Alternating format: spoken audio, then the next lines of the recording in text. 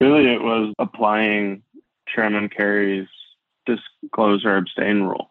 The insiders with knowledge of material information must either disclose it to the public or abstain from trading.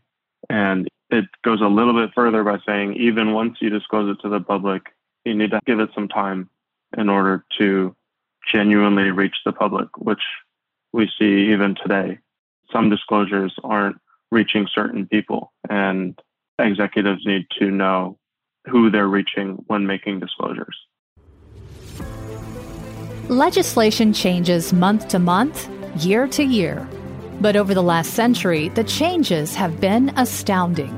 Join Karen Woody and her students from Washington and Lee University to dig into 100 years of insider trading law.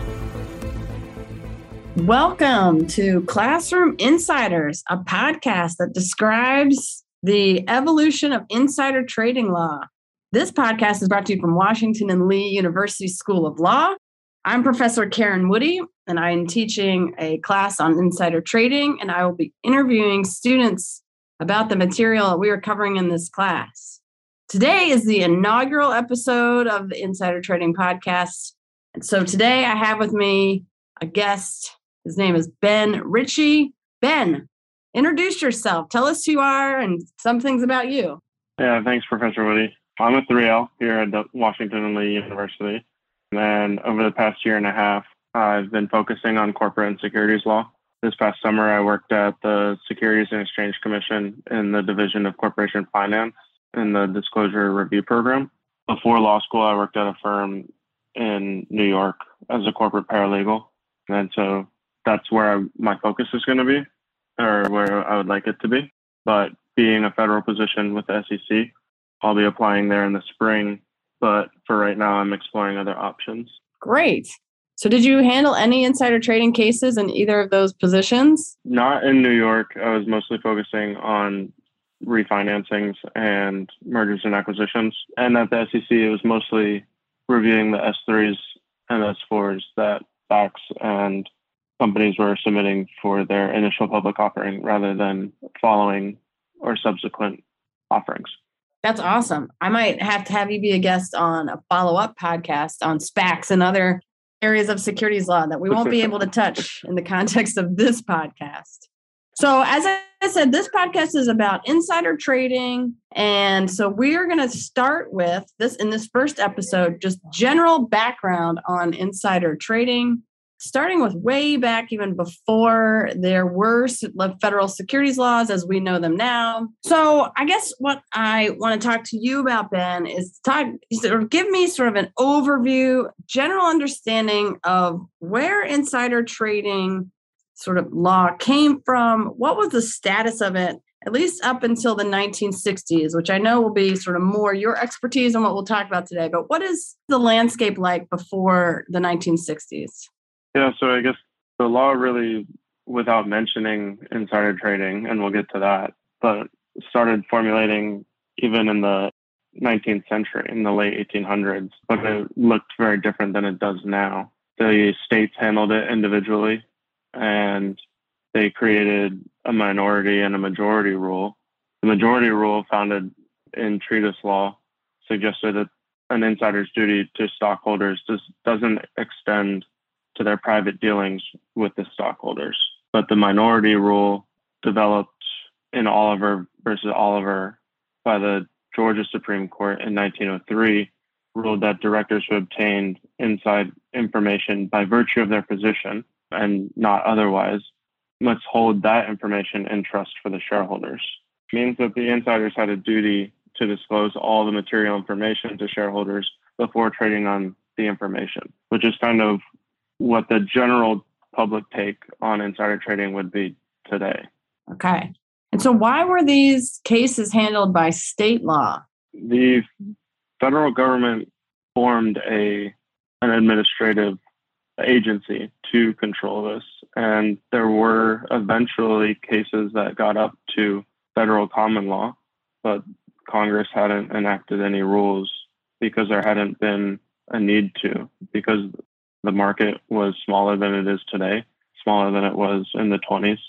It just wasn't a concern as these companies were trying to gain capital at the beginning stages in the early 20th century. That is super interesting. So each state would sort of handle their own cases that were, I assume, based on fraud or maybe contract. And that's how you handled any disputes that would arise out of transaction related to securities. And with someone having an unequal amount of information vis-a-vis who they transact with. Is that sort of the gist?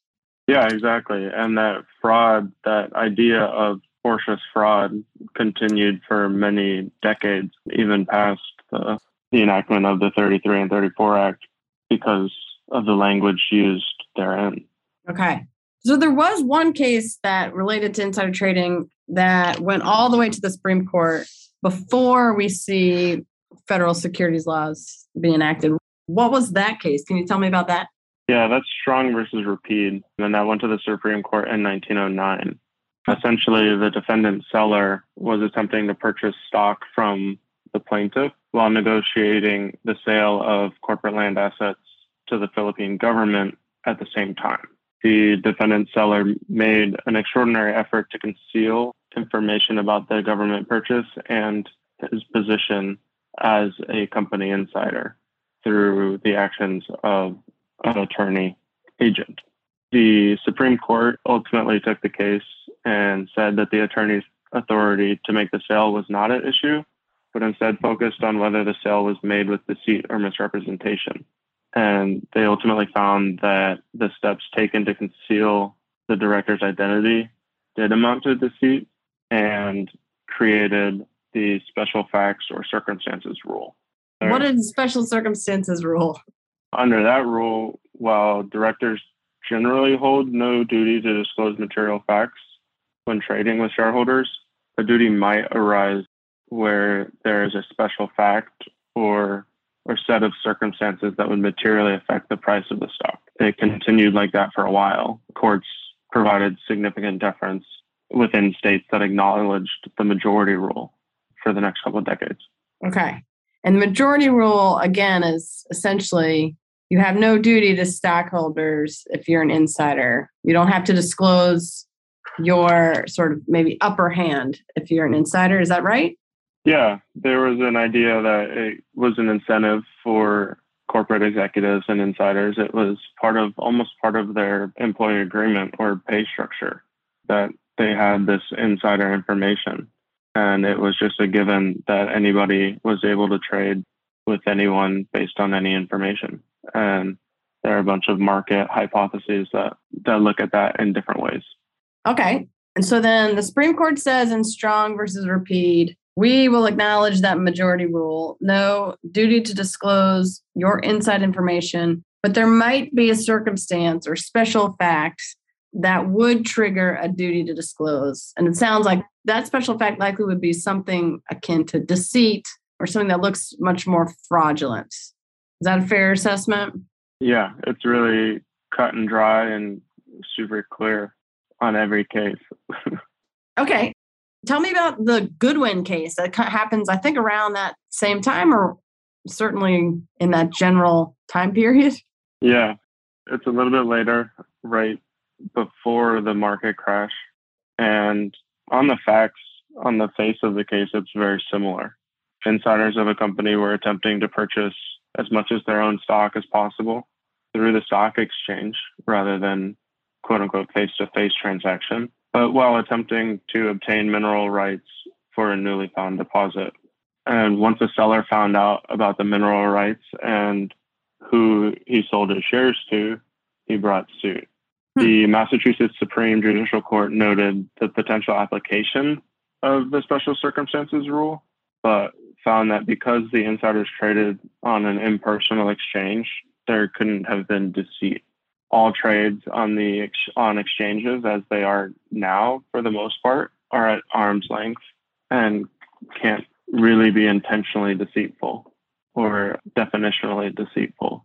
So this created the idea that directors and officers trading on an open market exchange, just as anybody would today, owe no duty of disclosure to those with whom they trade. Okay, so it's basically so Strong versus Repeat. It was a clear face-to-face. They knew who they were transacting with. Goodwin sounds like similar type of scenario, but because they're using an impersonal exchange, then there's even less of a duty that in special circumstances rule likely wouldn't even be triggered because you sort of have immunity by virtue of an impersonal exchange. Okay. Well, the court even said that had the trades been done face-to-face, the special circumstances rule would have applied, which I think is strange. I find it difficult to buy into the idea that by virtue of doing it over a computer or over a telegraph or through the NYSE, you can eliminate any sort of liability.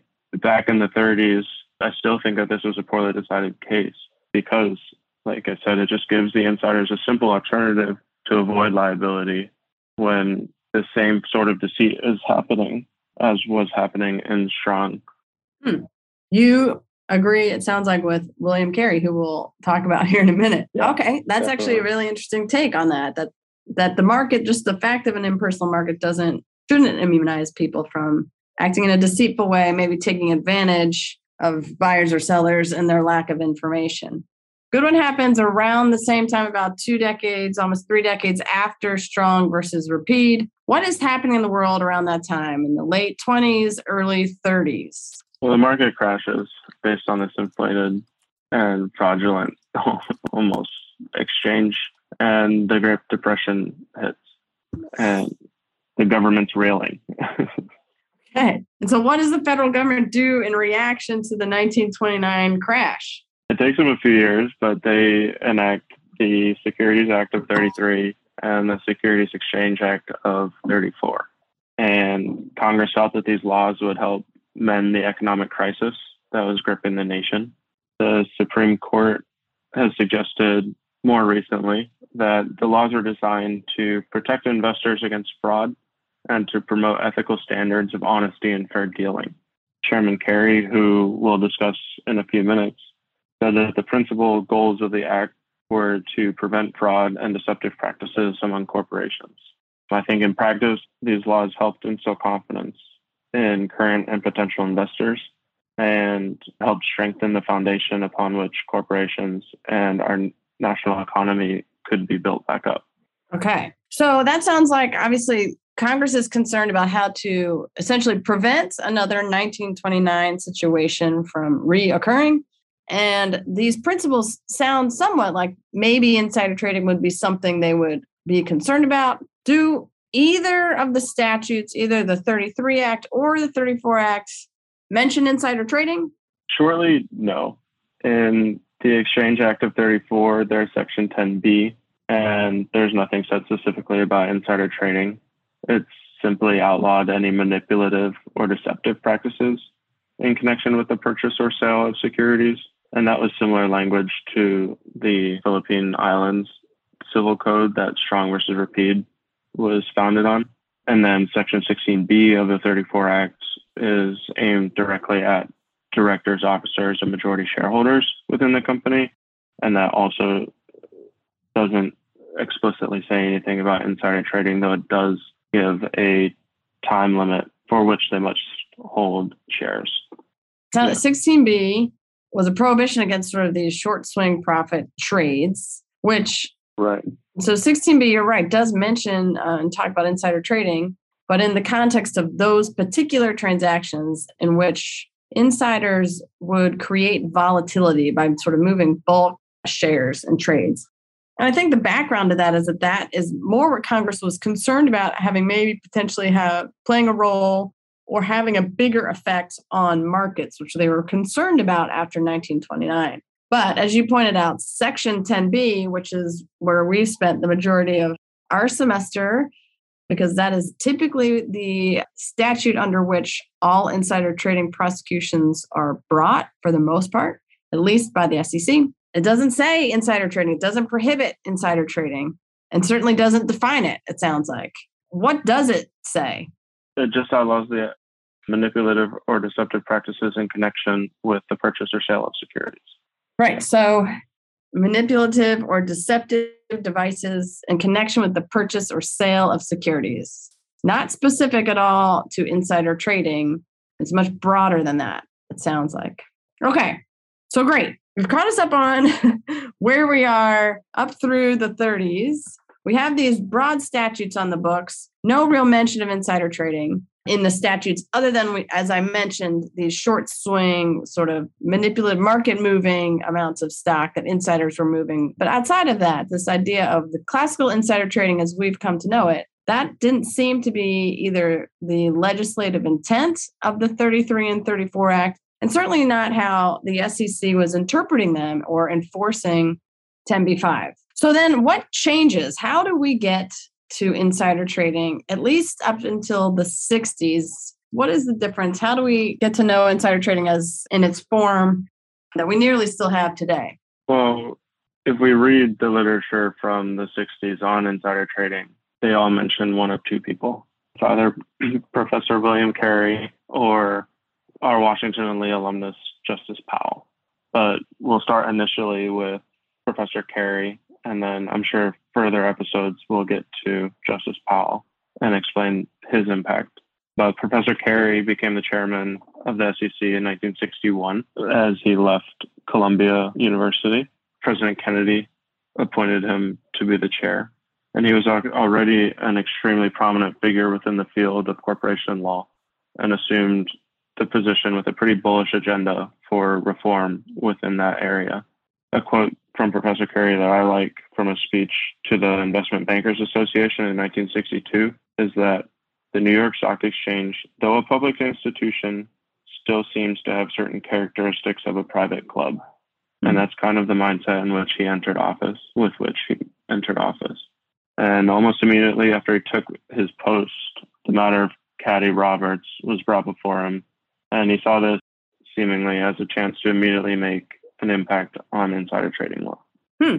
Okay, so what is that case about? What happens in that one? Well, first off, I think that most people would recognize this case as a series of unfortunate events that took place by accident, and to which the defendant acted just too quickly, though potentially unknowingly. Essentially, a stockbroker at Caddy Roberts sat on the board of a company that agreed within a meeting that it was necessary to lower their annual dividend. And the company then, following the meeting, took steps to notify the NYSE, Dow Jones, and the Wall Street Journal. But the telegraphs were delayed for at least an hour, and Wall Street Journal didn't learn for, I think, 3 hours later. But once the meeting ended, the defendant broker took the information and sold his client's shares in the company prior to the disclosure going public. And so, alleging fraud, the SEC ultimately settled with the individual broker and the firm, fining them $3,000, which is currently about $27,000, and suspending the broker's trading for 20 days. Following the settlement, Chairman Carey took it upon himself to issue an administrative opinion explaining the decision, and within that, creating the disclose or abstain rule. Okay, so what is the disclose or abstain rule? Really, it means exactly what it sounds like. Insiders have an obligation to either disclose the material information to the trading public or abstain from trading on the information. I think that there's something beautiful about the simplicity of this rule. It seems to make sense. If you have come into this information by virtue of your position, we're going back to the minority rule from 1905, you have an obligation to either tell your shareholders or abstain from trading. Yeah, it's a pretty sweeping blanket prohibition on trading. What I find interesting about it is that Chairman Carey, as you pointed out, wrote an administrative decision, so from the SEC, and that meant it had not really any precedential value in federal courts. It applied to the SEC and to other decisions that might come in front of the SEC, but it didn't actually have any binding authority outside of that scenario. Additionally, there's some commentary that suggests that that very light punishment that defendants had in that case had to do with the idea that Chairman Carey really wanted this on the books and didn't want it to be appealed.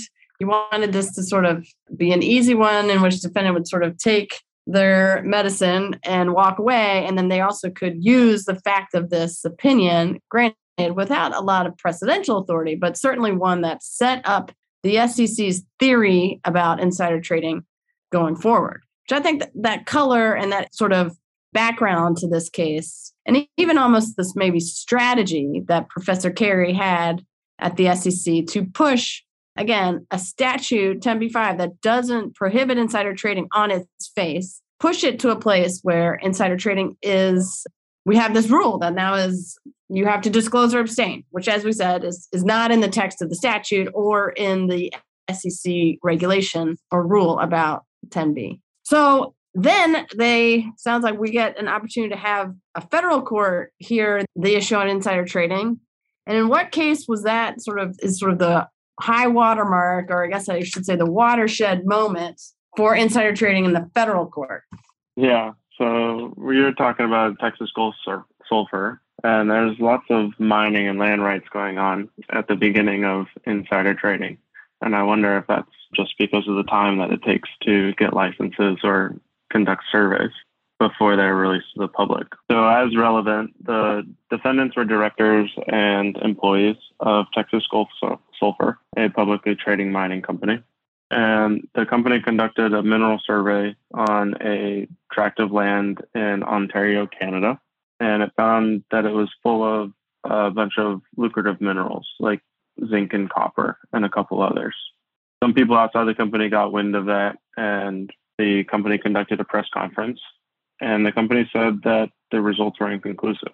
In the days following the press conference, the company's secretary and engineer bought a bunch of company stock. And shortly after that, the company finally disclosed that they did find a bunch of minerals within the land. Right after that disclosure, a company director and the director's brother-in-law both bought shares. The SEC found out and brought suit under Section 10b of the Exchange Act and Rule 10b-5, and it went to SDNY. The court found that the secretary and engineer were both in violation of the Exchange Act and Rule 10b-5, but dismissed the complaint against the director because he traded after the public disclosure. All parties appealed to the Second Circuit, who affirmed the decision against the secretary and engineer, but also stated that because the director traded so closely to the public announcement, that he didn't give it time to disseminate through the public, and the market was unable to fully act on the information. So all three insiders were charged by the Second Circuit. Wow. So that sounds like a major takeaway. Are there other sort of major takeaways from Texas Gulf Sulfur? Really, it was applying Chairman Carey's disclose or abstain rule. The insiders with knowledge of material information must either disclose it to the public or abstain from trading. And it goes a little bit further by saying even once you disclose it to the public, you need to give it some time in order to genuinely reach the public, which we see even today. Some disclosures aren't reaching certain people, and executives need to know who they're reaching when making disclosures. Awesome. This has been super informative, Ben, and I will let you off the hook now because next week, one of your classmates will take up insider trading at that point in the 80s. And as you mentioned, the role of our distinguished alumnus, Justice Powell, who sort of single-handedly rewrites insider trading law in the 80s. And that's what we're going to get into in the next few episodes of this podcast. But Ben, any final thoughts before we go? Again, I very much appreciate having you here and being on the inaugural episode of the podcast. Yeah, no, it's just nice to be here. It's cool that this has finally gotten up and running.